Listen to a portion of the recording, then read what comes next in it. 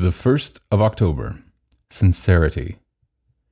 Peter wrote, I am stirring up your sincere mind by way of a reminder. 2 Peter 3:1. Just imagine you are in a rather dingy shop and you like a sweater that you see on a model. It looks good, but you ask if you can take it to the doorway to see how it looks in the daylight. It looks quite different when you see it clearly. Or again, imagine you are going to bake a cake, but the flour has some lumps in it. You must sieve it until it is all white and smooth again.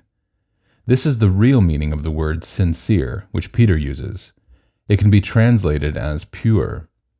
It is not a common word in the Greek language, which Peter spoke here, but the Apostle Paul also liked this word.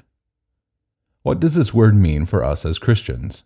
That is a really challenging question because it has to do with our mind, the thoughts we think, the words we speak, the very people we claim to be as followers of Jesus. Think again of taking the sweater to the sunlight.